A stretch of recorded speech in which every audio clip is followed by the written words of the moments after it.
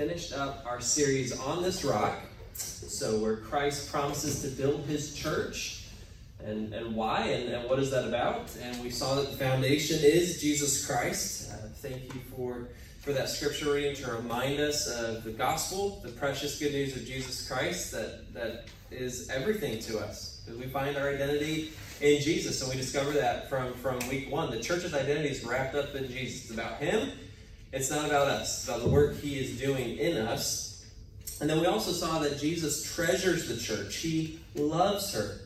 So unfortunately, that is not the leading sentiment today. I think you'll find it surveying a lot of people that church is irrelevant, the need for church is past, or maybe that's just a crutch you go to when things are really out of control. Show up at church.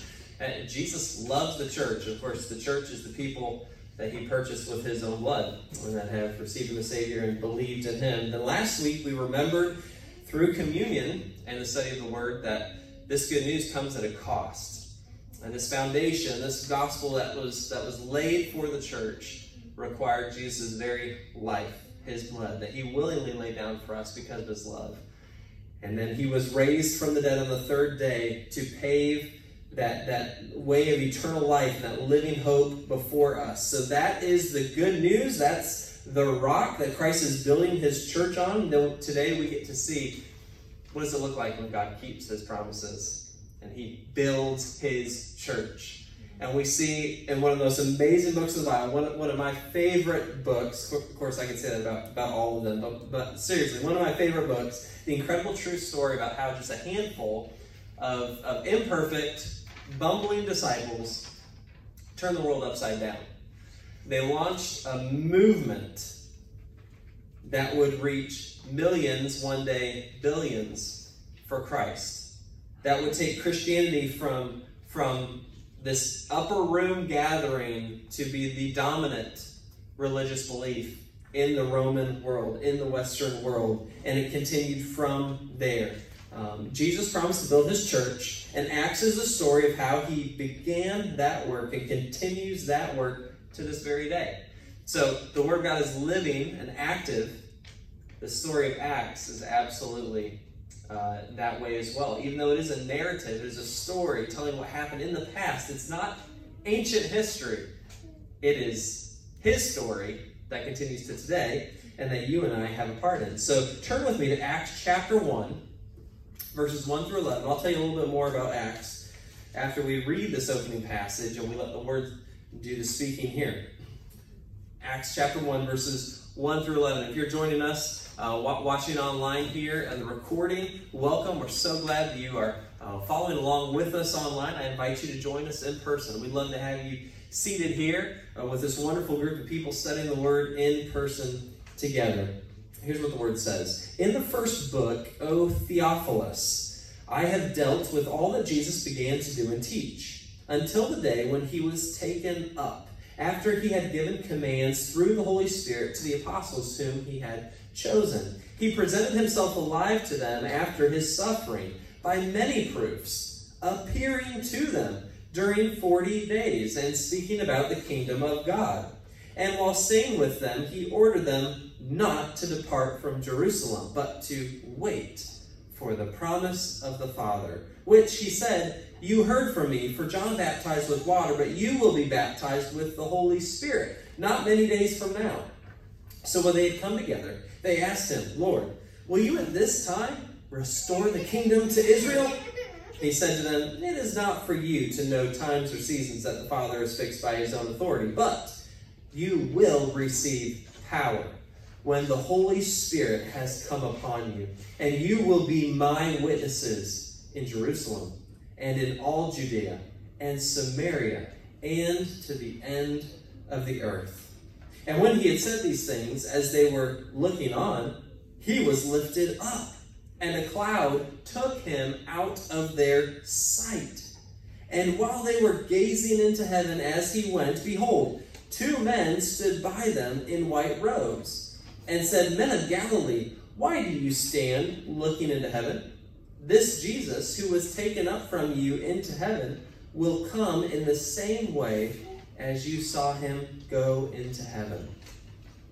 What an amazing story. Now, kids, you have those coloring sheets there, and it's a map. It's a map with arrows that show movement, right? Do you see that? The arrows are showing which way the gospel spread. That comes from verse 8 there. You'll be witnesses in Jerusalem and in Judea and Samaria and to the ends of the earth. So you see the arrows spreading there. And I cut off Miss Lacey earlier, and that was my fault. She was going to explain to you about the coloring sheet. And its purpose is to help you understand, wow, the good news about Jesus really did go all around the world. We're going to look at that. So I want you, when you color that sheet, keep a close watch on those arrows, because that shows that Jesus is keeping his promise to take the good news to all people. Now, adults, we see this story as crucial. We need to see God's plan for the church. We must see that, not only for ourselves, for our sake, to understand where we find ourselves in this story, but we want to understand, why did Jesus promise to build his church? Why the church? Where does the church go? What does the church do? What does the church look like? And does the church matter? All of these questions find their answer here in the book of Acts. We see three important components of God's plan. Three important components. The first is that Jesus continues his gospel work. He continues his gospel work. You have to see that. And Luke, who is the author of Acts, makes sure that you understand that. He says in verse 1, "In the first book, O Theophilus, I have dealt with all that Jesus began to do and teach." Wait, so what's the first book? If Acts is book 2, what's book 1? This is the gospel according to Luke. So Luke and Acts are actually one unified work. You can read them separately, but don't forget that they were actually written for the same audience and to continue the story. That's why the passage that Caleb read at the end of the gospel according to Luke also lines up with the beginning of the book of Acts. What was Jesus all about? His suffering and being raised and appearing to the disciples and speaking about the kingdom of God and promising that the Holy Spirit would come and would fill the church and move through them. So as we start book 2, don't forget about book 1, the gospel according to Luke. So Luke was the human author, right?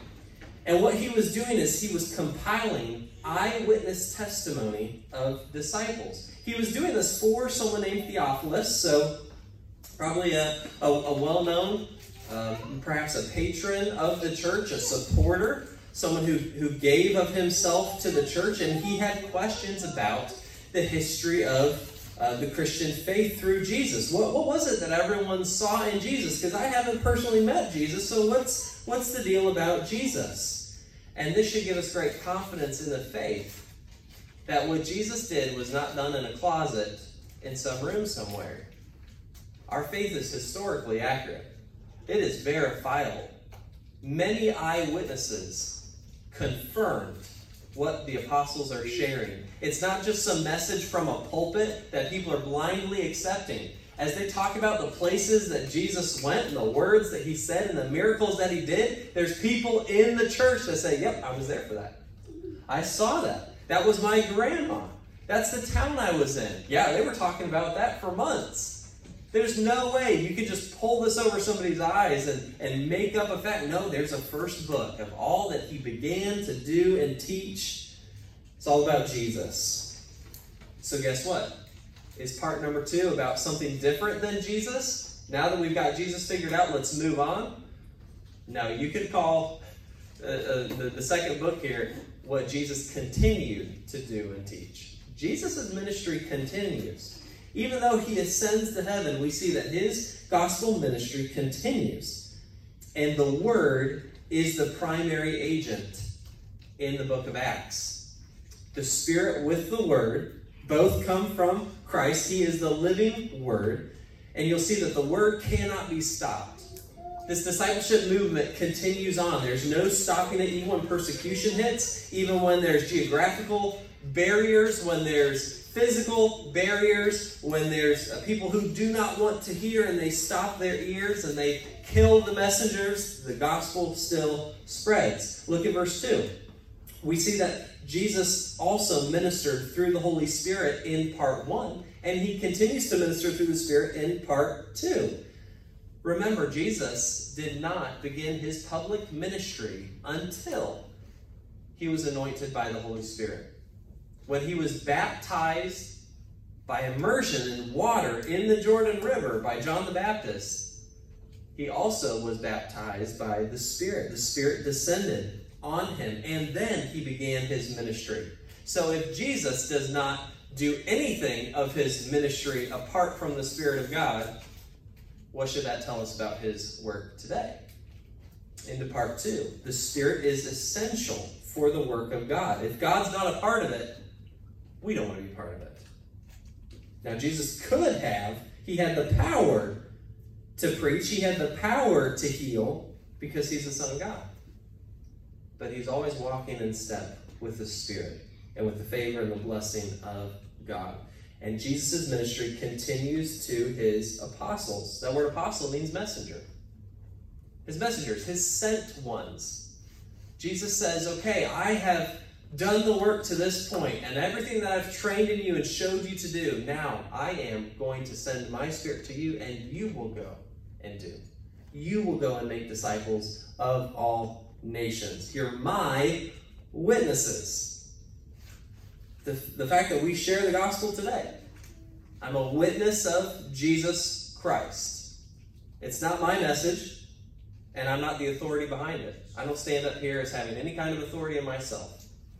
The second that I close this word and I start speaking off script, there's no authority. There's nothing binding for your life. It comes from the Word of God, comes from Jesus. We're his witnesses. Verse 3 says that he suffered and showed himself alive through many proofs. And then he taught his disciples about the kingdom of God, which is what he was teaching them about before his death and resurrection. But now, the kingdom of God, it all comes into clear focus now that we understand why Jesus died. To give us access into the kingdom, so that the rule of God would extend even to the most stubborn hearts. Heart work is the most important work. The gospel work is the most important work. So we must remember all the awesome things that happen in the book of Acts. Don't lose focus of the gospel. That's the whole point. Without the gospel, none of it matters, none of it makes sense. But Jesus' gospel ministry continues. Even today, in a little church plant meeting in North Sarasota, this should be super encouraging for people in this community to know that God's not done with them. That God is working, and he's starting something new here, and we get to be a part of it. The gospel ministry continues.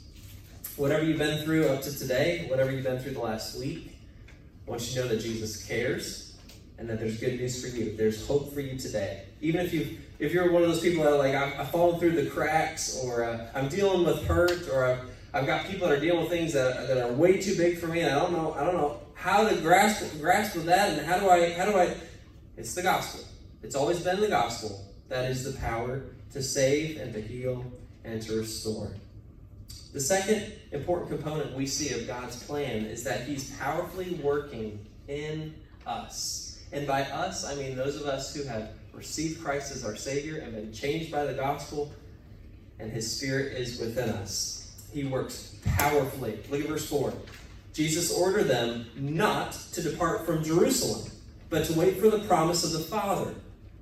He says in verse 5, John baptized you with water, but you will be baptized with the Holy Spirit. So stay here in Jerusalem.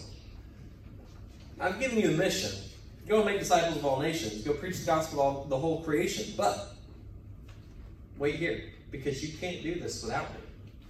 You need my power. You need my Spirit. So wait for the promise of the Father. I love that phrase, the promise of the Father. I was reading a commentary. Darrell Bach is a theologian that wrote a huge, thick commentary on Acts. And I love what he said here, so I'm going to quote him. He says, a new movement, this movement, the Acts of the Apostles, is really rooted in old, divinely made promises.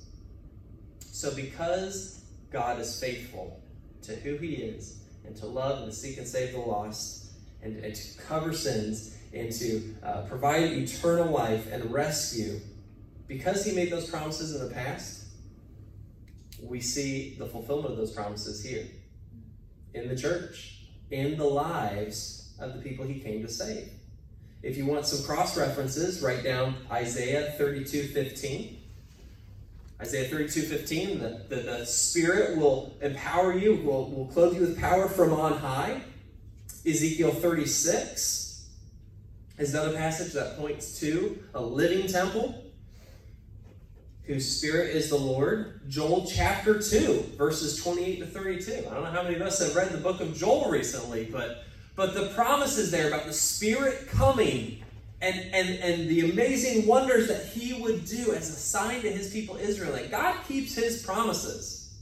I could go all day about what is the purpose of the miraculous gifts, but in a nutshell, God keeps his promises. And he wants to work powerfully in and through us. He promised to cleanse, and he will, through his Holy Spirit. He baptizes believers with the Holy Spirit. He cleanses us.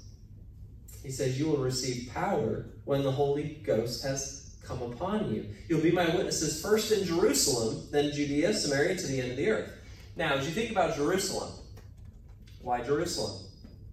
Wouldn't it have just made sense for the disciples to stay in Galilee, which is where Jesus spent a good number of those 40 days teaching them about the kingdom of God? You'll see that in the other gospel accounts. So why Jerusalem?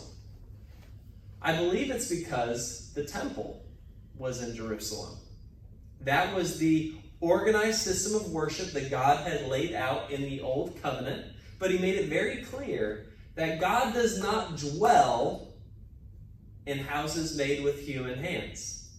Think about that. He does not dwell in houses made with human hands. I mean, he made all the stars. He's bigger than the entire universe. So what is one house? What is one building? That's nothing to God. So he tells them to stay in Jerusalem. And it made me think in my Bible reading just this past week, those of you that are in that Bible reading plan with me in the ESV Study Bible, you saw 2 Chronicles 7. You saw when Solomon finished building the temple for the Lord, and they performed all the sacrifices and the cleansing rituals, and the priests are up there. God sent his glory cloud, and it filled the Holy of Holies, and it filled the whole temple. And so all the priests, the musicians, the Levites, they had to get out of there. There was no room for them because the holiness of God dwelled there, but not permanently. The temple was not permanent. The temple looked forward to a day where God would actually change the hearts of his people. And instead of a separation from holiness, God would come in and he would purify and make his people holy unto himself. And we become the temple. That's why stay in Jerusalem. It's not about the building. It's not about the temple. Look here at my people, my church. This is where I'm working. This is my power. God's powerfully working in us. And we have unity with God. We have fellowship with God. The blood of Jesus has brought us near. And even as you read further in Acts, you'll see a growing divide between those who cling to the building, cling to the old sacrifices and the rituals and the old way of doing things, and those who are moving with the Spirit of God. Those who follow Jesus and receive him, they receive the power of the Holy Spirit. That's where his glory dwells, with his people. But you know, the church today can get it just as wrong as those religious leaders. We don't like to think of ourselves as hypocrites. We don't like to think of ourselves as the Pharisees or the Sadducees. They killed Jesus. No, that wouldn't be me, right? No, it's very easy for the church today to get consumed with numbers, to get consumed with programs and ministries and buildings and building plans and to have tons of cash in church accounts for that rainy day. It's just really easy to take comfort in the system of religion. And one thing COVID did is he showed churches just how crazy that thinking is. What happens when you don't have the crowds to depend on? What happens when giving goes down? What happens when you have staff members turn around and leave, or people actually die in your congregation that you depended on to serve, and now The Lord says, depend on me. What do? We take a look at Acts and we see we've got to rest in Jesus. The greatest work that God is doing is not out there. It's here, in our hearts. Do we really believe that is his greatest work of all? The fact that God took me, a rotten sinner, and cleaned me up, and changed my life, and saved me. And today he is still saving me and growing me to be like him. I'll never get over that. And I hope I never do. My cup overflows because of him. So Jesus says, wait for me. Before you get to work and do, before you go and make disciples, wait for me. You need me and the powerful work I'm doing in you. Here's the third component we see of God's plan. In verses 6 through 11, and don't worry, we'll come back to verse 8. Verses 6 to 11, Jesus says, I'm directing you to accomplish my mission. So Jesus directs us to accomplish his mission. He says, you're my witnesses. You're going to receive power when the Holy Spirit has come upon you. You'll be my witnesses in Jerusalem and in all Judea and Samaria and to the end of the earth. So he fills us with his Spirit to empower us for his mission. And he's giving directions as the king of the church, the whole church. He says, I want you to reach the nations and tell them who I am. Fill the earth with my glory. But don't forget point number 2, right? The most important work is heart work. This is work in the church. So how do we fill the earth with the glory of the Lord? We fill the earth with missional worshipers who make much about Jesus and everything we say and do, and we tell others about him. We can't stop talking about him. I mean, after all, he ascended to heaven.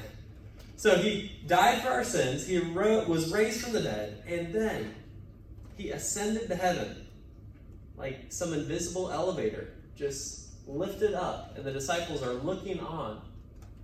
Who has ever done that? Who could ever do that again? And then he's gone. And where does he go? He ascends the throne of the Father. He's seated on the throne of God. And he's interceding for his church. He's directing his church. He is Lord over the church. And if you think back to the Old Testament, there's someone else who ascended to heaven, not in that same way, but in a chariot of fire with horses. Okay? You know who I'm thinking of? Elijah. Elijah, the Old Testament prophet. And that's how God took him home, with a chariot of fire. It was an amazing sight, I'm sure. And Elisha, his disciple, his mentee, is standing there watching this, and Elijah's mantle floats down to the ground. And he takes up that mantle, and he carries and continues on the work that Elijah was doing. But here's the big difference between Elisha and us. Yes, Jesus ascended to heaven, and yes, he delegates and entrusts his ministry to his followers. But we are all prophets of God. We are all his messengers. Now, an Old Testament prophet, that's a special thing. That was a rare thing.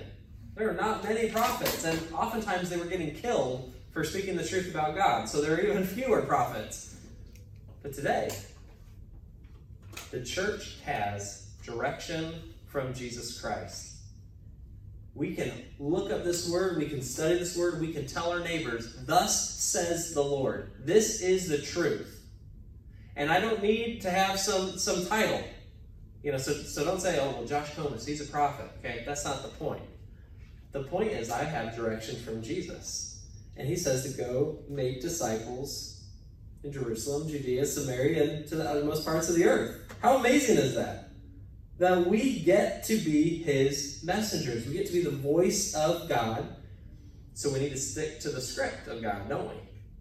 Can't be going off script there and saying whatever I think. Because when I speak, I want to speak the truth. And I want to speak it in love. I want to speak the way that Jesus spoke. Mm-hmm. Now, the direction you see from Jerusalem, kids, on that map there, flowing out to the uttermost parts of the earth, right? Look at your map there. In chapters 1 to 6 of Acts, you see God's mighty work in Jerusalem. And then you see what happens in chapter 7 when the gospel spreads to Judea and Samaria. Chapter 7 through 12. And then you'll see what happens when the gospel is unleashed to the uttermost parts of the earth. There's no stopping it. Chapters 13 and beyond. And the book of Acts actually ends with Paul in Rome, and he's going to testify of Jesus before Caesar. So the very throne, so to speak, of the civilized world. Everyone is going to hear about Jesus now. There's no stopping it. And that's where the book ends. Well, where'd it go next? Well, we know that it went to the uttermost parts of the earth, and that's in part why you and I are here today. Because God worked powerfully through his people and is directing them to accomplish his mission. So question for you, church. Do we have a heart today to reach our community for Christ? Do we care about the lost? Because God certainly does. And I hope that it encourages you that God cares about the dying and lost souls in Florida, in India, in Ireland, in Argentina, all over the world. God cares about these people, and that's why his heart says, go. Go. This is my mission. This is my heart. You have the blessing to be a part of it, to go and to love your neighbors and to share the good news about Christ with them. So let love be our motivation. And love guards us against any kind of fear that would try to stop us. Because I can tell you, every time we go out and we're handing out flyers, or I start a gospel conversation with someone, the Spirit brings that about. I'm just able to ask them about their relationship with Jesus. I get nervous. I feel that nervousness rise in me, and what if they take this the wrong way? What if they shut the door in my face? What if they walk away and they don't want to hear anything I have to say? I feel that fear, so I have to remember, I don't know what's going on in this person's life, but God does. And God loves them infinitely more than I'll ever understand. And he has brought me here for such a time as this to share the good news with them.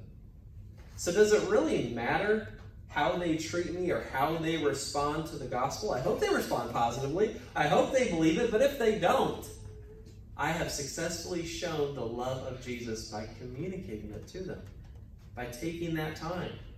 Focus on the love that God has for them, for me, and is working through me.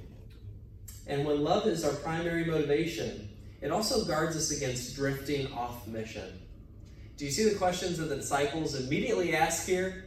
When Jesus says, look at the work I'm going to do in you. I'm going to fill you with the power of my Spirit. You are going to reach the world for me. And the disciples say, hey, is this a good time for you to set up your kingdom throne? Like we were talking about before you died, Jesus, remember? And the disciples were jockeying about who's going to sit on Jesus' right hand, who's going to sit on his left hand, and what positions do they have in the kingdom. Hey, so it's just like today. And we all suffer from this. Just get on Twitter for 5 seconds and look at what Christians are saying, and you realize we suffer mightily from mission drift. We want to talk about the end times and only the end times.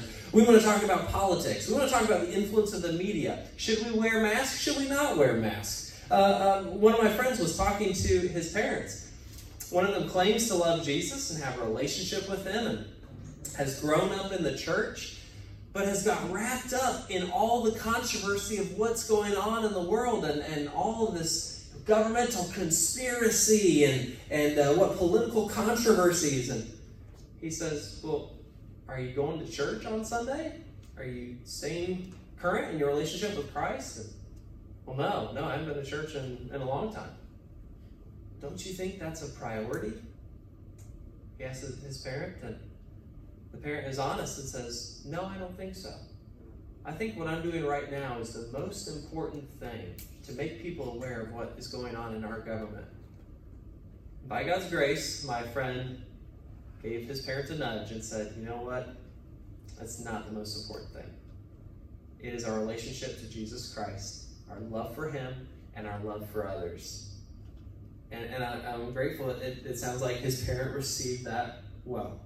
At least she was honest. Are we that honest when we get distracted from what's really most important? We always think what we're focused on is the most important thing.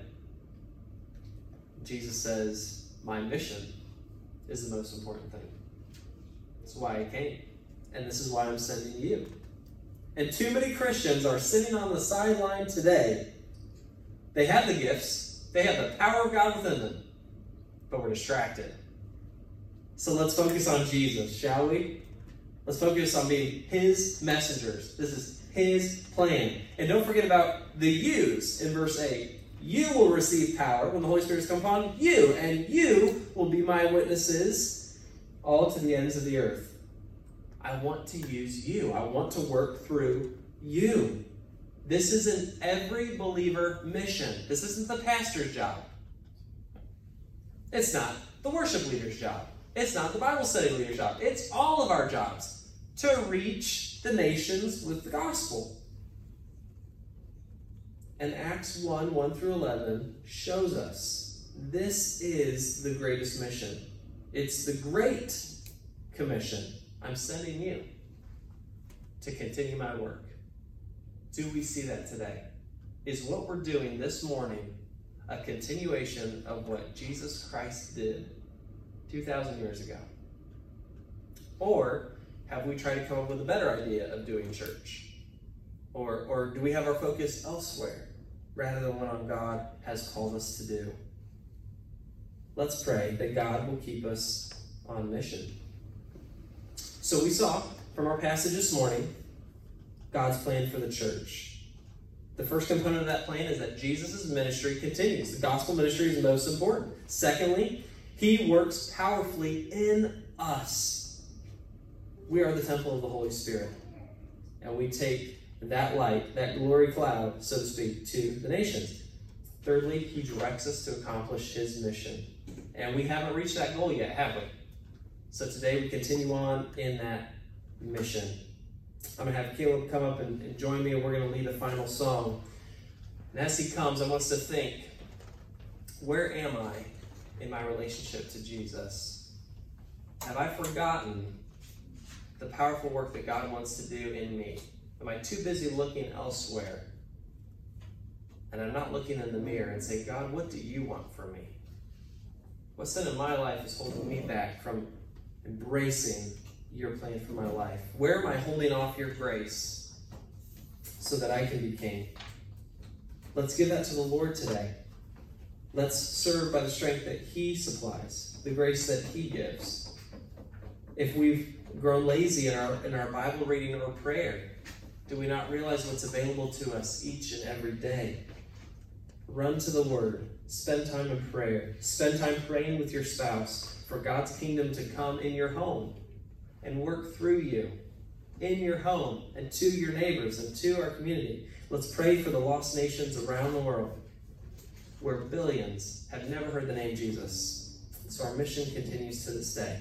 Let's stand and let's pray. Heavenly Father, God, this day is yours. We are yours. Our praise is yours.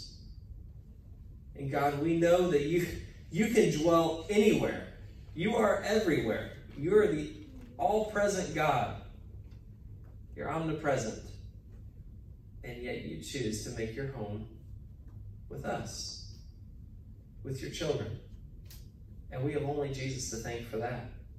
So we praise you, Jesus. We love you. We celebrate the grace that is ours in Christ. And I pray if there's anyone here today that does not know you as Savior, today would be the day where they respond to that invitation to come. And Lord, I pray for those of us who are not fully living out your plan for us. Forgive us, Lord. We get distracted. We're sinful. We are wandering sheep. And we'd like to turn back to you today. Help us to do so and continue to take those positive steps. It's in Christ's name I pray. Amen.